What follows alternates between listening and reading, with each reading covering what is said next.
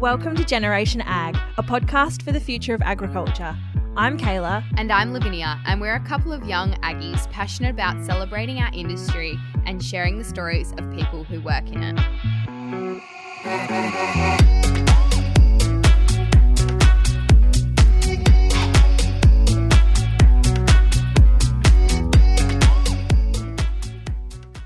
Hello and welcome back everybody to another episode of Generation Ag.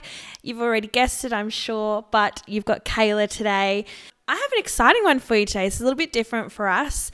Before I go ahead and introduce today's guest, I did want to cover off a couple of things.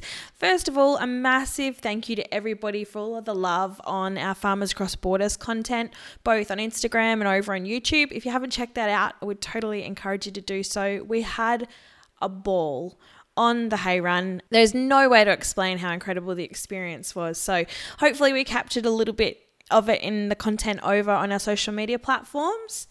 And the other exciting thing that happened whilst we were on that hay run was that we clicked over our 3,000th download, which it blows mine and Lavinia's minds. We really can't wrap our head around how many of you are tuning in every week and sharing it with your friends. It means the world to us. So thank you so much. I did want to remind everyone, since there's probably a few new listeners on here now, that we are completely open to guest suggestions. So if you have a story that you want to hear from us, then by all means send it through. You can send it to us at hello@generationag.com.au or via any of our social media platforms. We're always taking recommendations. We love them. So without further ado, let me get stuck into introducing today's guest. I had the pleasure of speaking to Jen from Lucinda's Everlastings. In today's episode, Jen tells the story of how her and her husband Rob came to start their flower and seed business on their farm just near Kojonup in Western Australia. Over the last 18 years, the business has gone from strength to strength, but it's also not been without its challenges, and I'll let Jen tell you about those later on in the episode. So you guys don't need to listen to me any longer. Here's Jen. So I'd love to welcome Jen from Lucinda's Everlastings to our podcast. Thanks, Jen, for coming. Thanks for having me. Let's start at the beginning. Outside of work, who is Jen and what's your connection to agriculture? I grew up on a smallish family farm in Broome Hill with my mum and dad and my brother and sister. To tell you the honest truth, I didn't have a lot to do with the farm because I was so obsessed at that age with my horses and animals. I had pet sheep and a dog and horses, and I was just obsessed. So after school, I'd just go straight down to the stables and play with my horses. And I really didn't have much to do with the farm at that point because I wasn't interested in helping the sheep yards or going with Dad on the header or the seeder. Yeah. My brother was more interested in the farm, etc. And my sister was more interested in helping Mum with sewing and cooking and things, and so I suppose I did get out of the farm, but not to any degree on the actual farm doing physical work as such. My dad was a very hard worker, and a lot of the time he was out. Because it was a small sort of farm at that point, he spent a lot of his time working hard and outside contracting. He used to run wool to Perth at midnight with the business, and he used to do all sorts of sort of activities outside the farm to raise money to then expand. So having a small farm, which is that actual farm is actually mainly sold now, but he's really expanded and made a huge success of that farm. And I suppose that work ethic has flowed through to myself. I can't sit still and I always have to do something. I can't be seen as being lazy, even though sometimes I like watching telly or listening to podcasts or something. I always have to be busy, and if I'm not busy, I feel guilty. When Dad used to come home from working hard in the sheep yards or whatever, I could never be seen sitting on the couch being lazy. I'd just have to get up and busy myself and do something. I just have gained his work ethic from him. He still works hard at 76 to this day. Wow. Working, he's, over harvest he drives the trucks, so he carts lime, he takes lupins to Perth. He's flat out, even to this day, working on the family farm. But he also taught me the importance of making intelligent decisions on a farm, and that's how they've got to where they are. And my brother was also extraordinary in his farming practices and has taken on the farm. So, and I can't discount my mother. She was amazing. She looked after us kids and, sort of dealt and kept the family happening and whatever. So she's worth just as much money as Dad. Even though Dad built the farming enterprise, Mum was keeping it all together. And, she's glue. She's amazing. So as growing up on the family farm, I really only stayed on the family farm till I was 12 or 13, and then I go away to boarding school. So it's that period of my life I really cherish and remember. However, like all people a lot of people in the country, you go away to boarding school and then you go away to uni, and then your life starts with outside uni, your career. So. Do you remember what you wanted to do, like, through school? Did you have a pretty firm idea? Were you one of those kids, or were you just kind of seeing what happened? To tell you the honest truth, I had no idea what I wanted to do. I suppose a friend of mine did ag science, so I thought, oh, gosh, I don't know what I want to do. So I'll just follow into that. And I thought I grew up in the country, so I'm kind of in the country. I might as well do something I know a little bit about. And I just didn't have any interest in anything else, so I sort of fell into ag science because I didn't know what else to do. And I did like the country, but I just sort of fell into that. So And so what happened? So you studied ag science, and then what happened next? So I finished my ag science degree, and then a bunch of friends decided to go overseas. So I did the overseas travel sort of experience, and I suppose working in a bar in London, and I took the UL around Europe and did those exciting things, and climbed Mount Kenya. So I was really pleased with that I did that. Didn't quite make it to the summit, but almost. And then what happened next is I get a phone call from my mum on my way home saying, can you organise a telephone, and I've arranged for a job interview for you. So I actually arranged in Cape Town to have a job interview for the job I actually got in returning home to Katanning as the research scientist with soils. And so I got that job, and then came directly from Cape Town to Katanning to start my new role as a soil scientist at the Katanning Ag Department. So anyway, I really liked that position because it sort of taught me a bit about everything. Even though it was focused on soils and problematic soils, it taught me about farming systems and the best practice to do things on a farming enterprise. So, and I also met a lot of people, and it taught me networking, which is a really important thing in agriculture, to network and gain friendships and things. So I got my experience really from that position to then have the confidence to go and, well, actually what happened is I met my husband at that position, or husband to be, and then decided he's too far from me because I'm the other side of Katanning and he's the other side of Kojonup, so an hour and a half drive was too long, so I looked to get a job in Kojonup. And at the end of my 5-year contract, which was the case back then, you only had contracts and you always looked for the job at the end, and you never really finished your previous position because you're too busy looking to get something else. So I moved on to Kojonup, which into land care, which I had not too much interest in because I really liked the black and white research and getting answers. I just thought of land care as airy-fairy sort of work. But once I got in there, it was such a vital part of my life because I really started enjoying land care and doing good for the environment. And I loved I got a lot of funds for Kojonup people when we fenced off creek lines and remnant bush, and I could just see the value in doing that. So anyway, in my land care position I really had a major focus on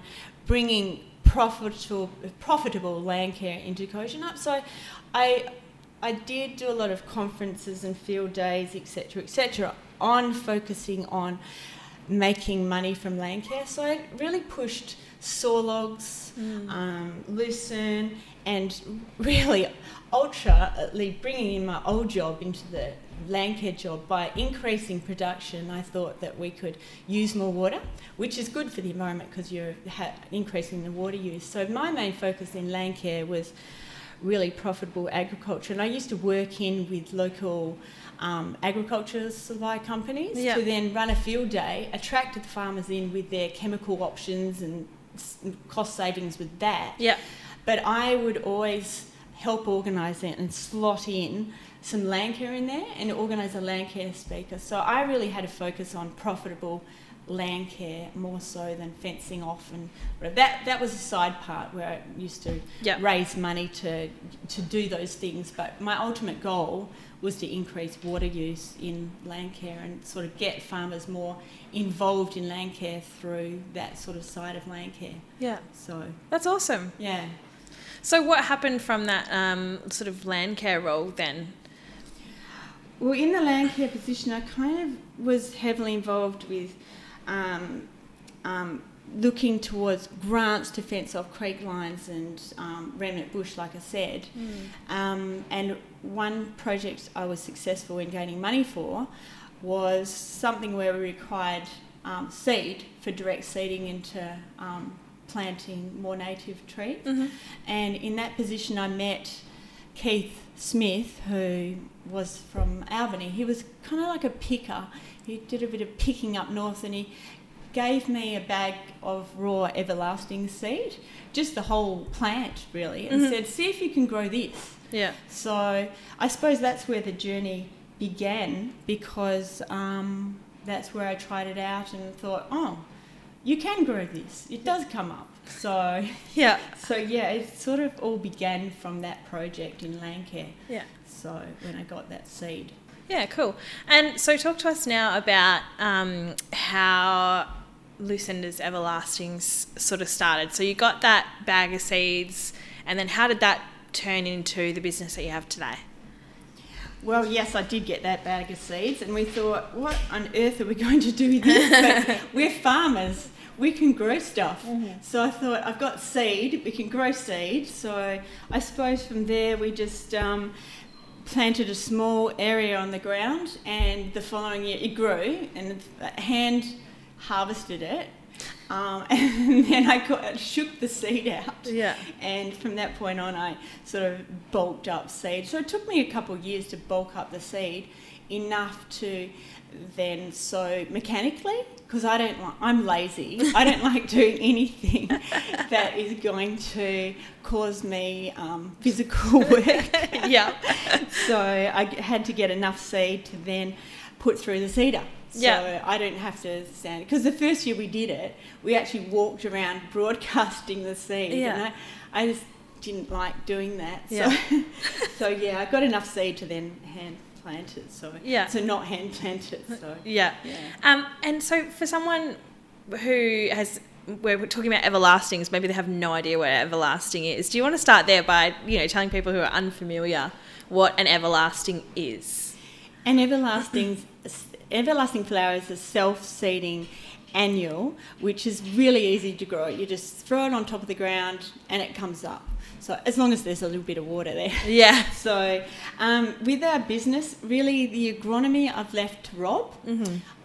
However, I do everything else. I do all the marketing and the selling to shops and stuff like that. It's a business that has everything in it. So we work from growing it to harvesting it to cleaning it, and then the selling and the marketing is something that we're not used to as farmers, doing that for our own self in terms of a little niche business. So I really had to start and learn from scratch how to do that and get the confidence. I suppose I got the confidence from organising so many things in my past jobs with farmers and things, but I'm never used to dealing with retail outlets. So I had to sort of change my mindset a little bit to sort of know how to do that. So I went on a few courses and just sort of... But it sold itself because people were so keen on a new industry, a new sort of idea, that I didn't have too much trouble selling it. And then when shops realised they sell quite well, it was quite an easy inroad to then sell to other shops. So, I didn't really have too much trouble with that. So you, as a business, you sell the seeds, correct? Not the flowers. Two things.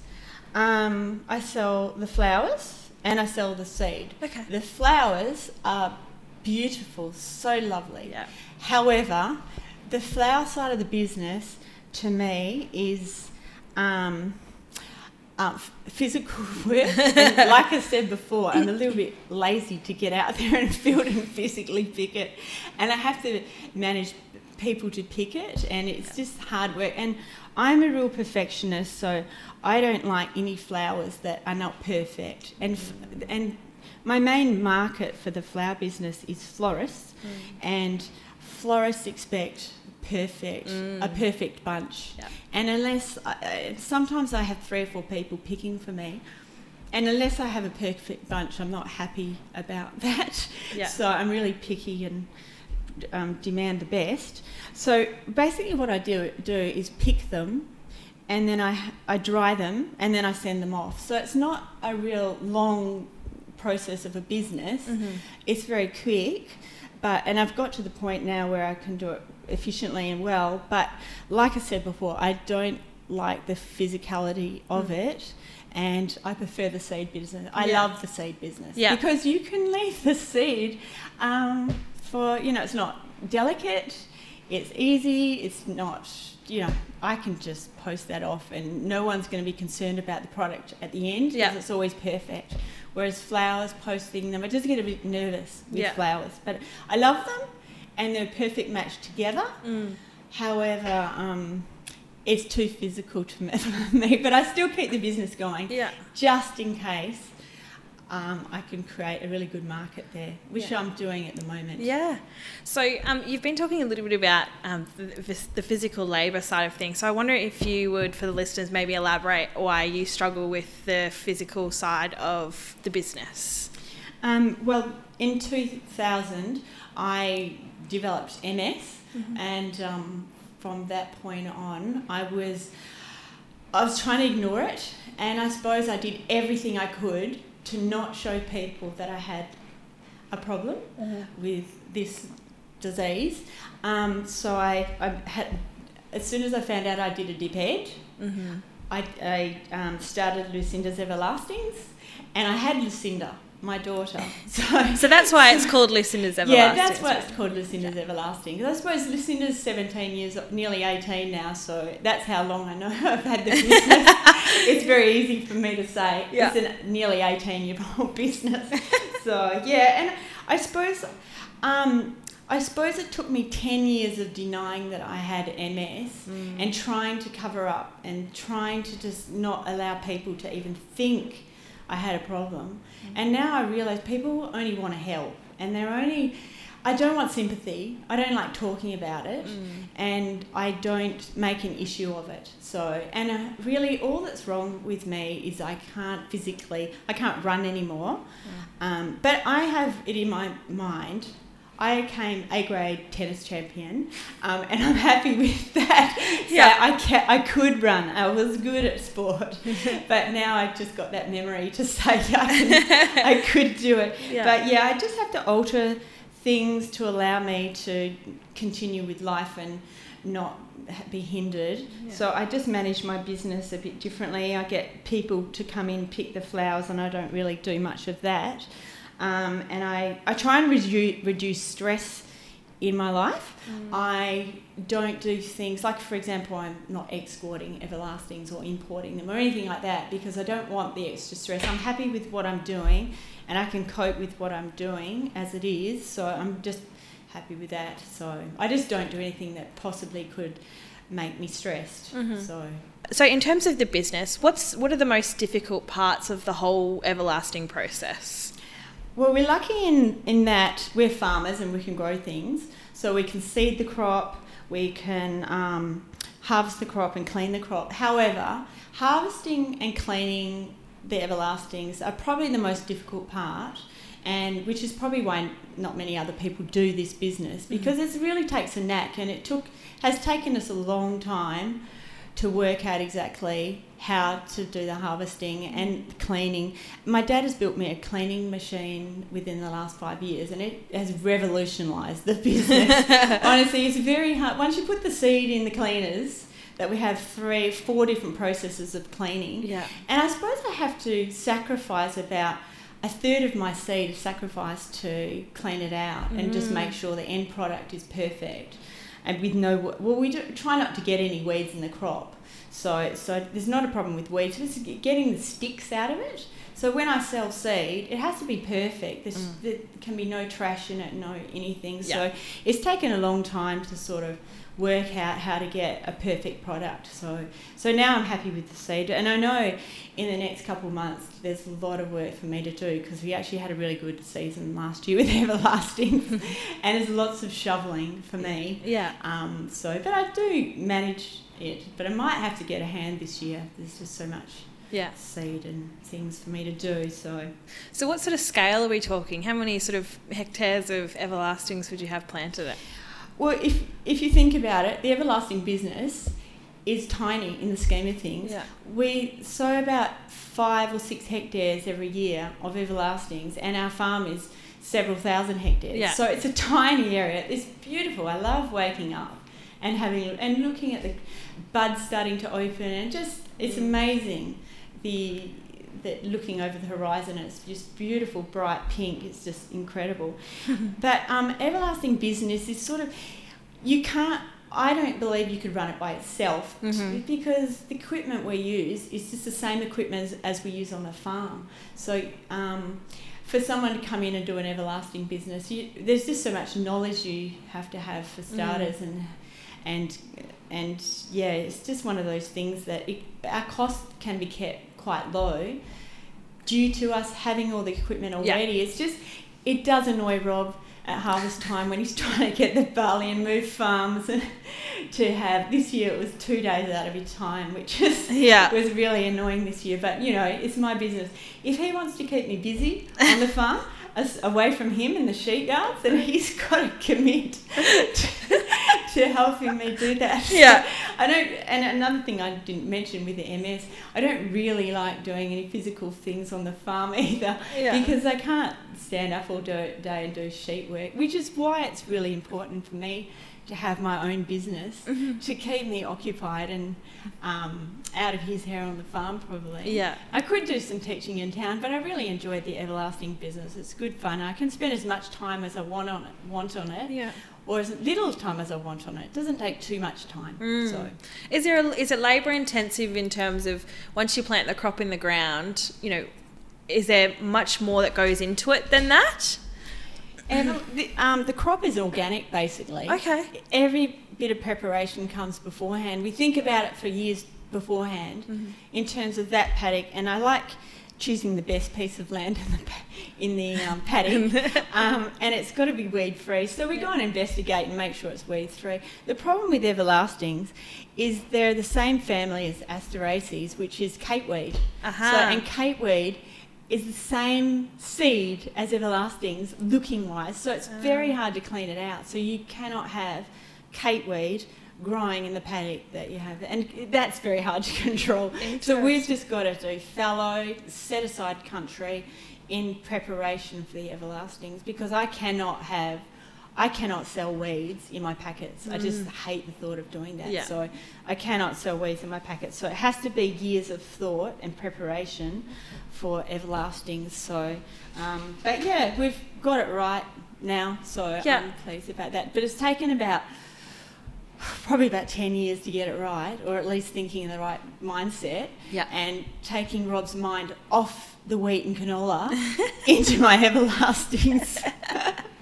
I love that. Of course, you're also subject to weather, but everlastings are quite tolerant to droughted sort of conditions. But we did have a bit of trouble some years. We planted too late and didn't get any follow-up rains, and the crop didn't grow high enough to get any sort of harvesting equipment to harvest it, so we just had to leave the whole crop. Yeah.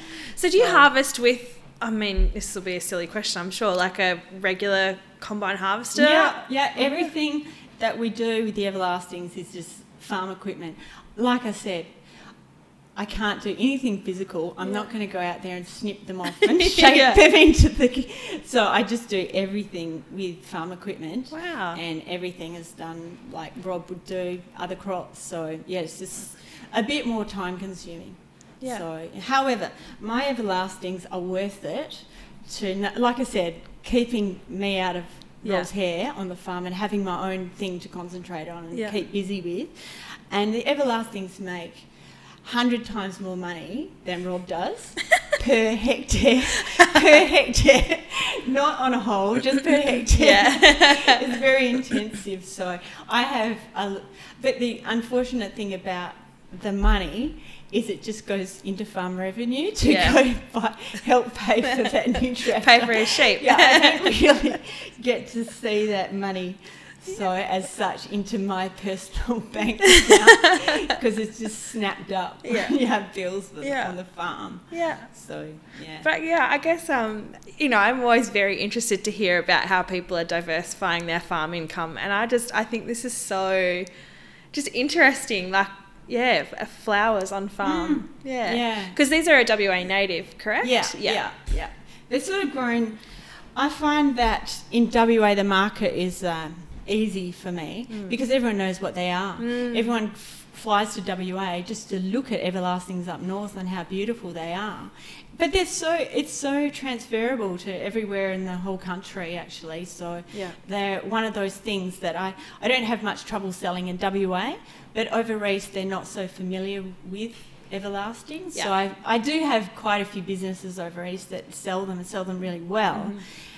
However, that's something I could develop in the future in terms of getting into other external markets as opposed to WA, which is an easy sell. So you've brought a little 10-gram bag in to sort of show me today. If I was to sort of plant these, like what coverage of flowers do you get out of this 10-gram bag that you've brought in? Generally speaking, you go 1 gram per 1 metre squared. Okay. So if you have a little 10 metre squared garden, this 10-gram packet is perfect for you. Yeah, right. So just make sure you control the weeds first and then just throw them on the ground. You can sort of rely on the rainfall to push them in the ground. They don't require raking over or anything like that. You can rake over if you're worried about them blowing away, but they generally have fluffy seed which has tendrils to sort of hold it into the soil anyway. So it's really easy to grow, and this is our main seller, the 10-gram packet, because it's reasonably priced. You can get a whole garden bed in just a 10 metre squared in this tiny little packet. So I think the value for money there. That's amazing. Pretty amazing. And what are the other sort of products that you sell? Obviously, the seeds in bigger bags. Yeah, I sell them in 3 different size bags. I sell them in 20-gram packets and then 50-gram packets as well.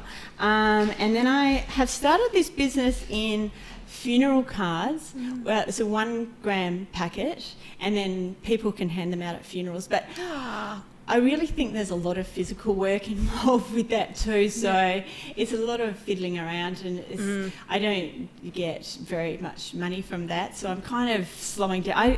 I advertise them, but not like I advertise and push for the 10-gram Everlasting packets. So I have dabbled around in lots of things, like I've dabbled around with putting seed into paper to make a card, or I do with compliments bags to companies wanting to hand out to clients and things.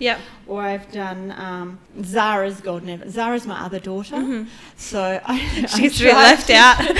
Well, no, because I thought she'd be upset about being left out. I started a business called Zara's Golden Everlasting Seed, but that requires a whole new scale of cleaning processes and harvesting and things like that. I could do it, but I'm happy enough to buy the seed in from someone else to then pack it up with seed. So I do have that business too.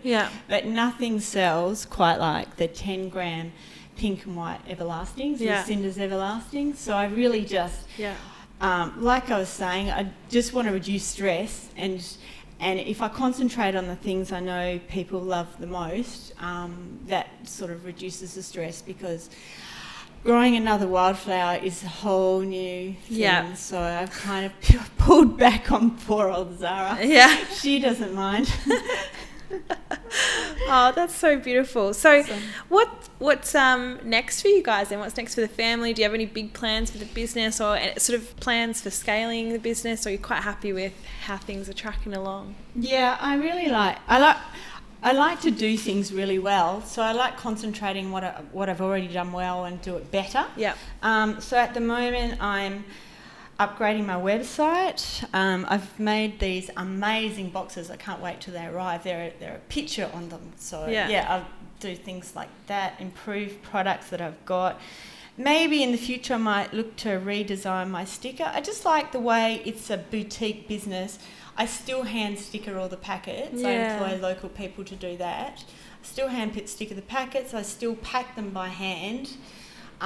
Things like that. I like to keep it local, simple. I don't want to go to Bunnings, because when you go to Bunnings, they start really hammering down prices. Yeah. And competing with the boutique. I've placed great value on the relationships I have with the businesses that I have. Yeah. So it's really important to have good relationships, and that relationship would go if I started selling at Bunnings. So I like to keep it local, keep it simple.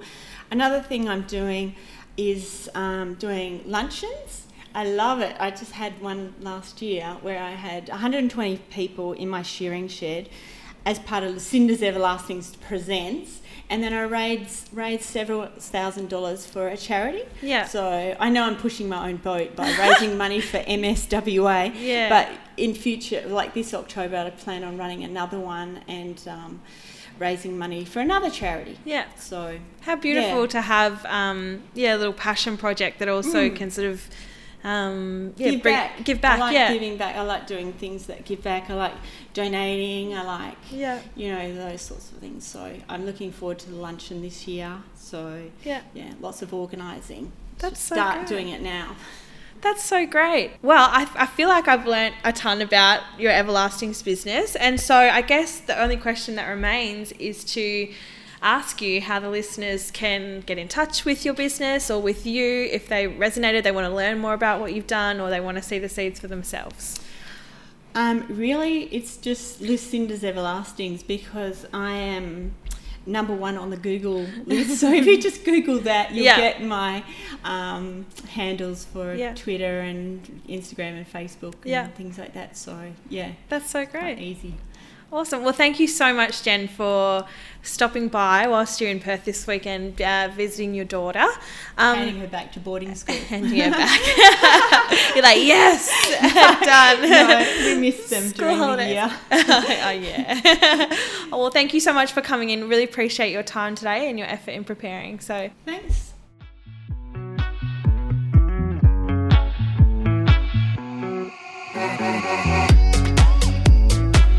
Thank you so much for listening to this episode of Generation Ag. We hope you loved it.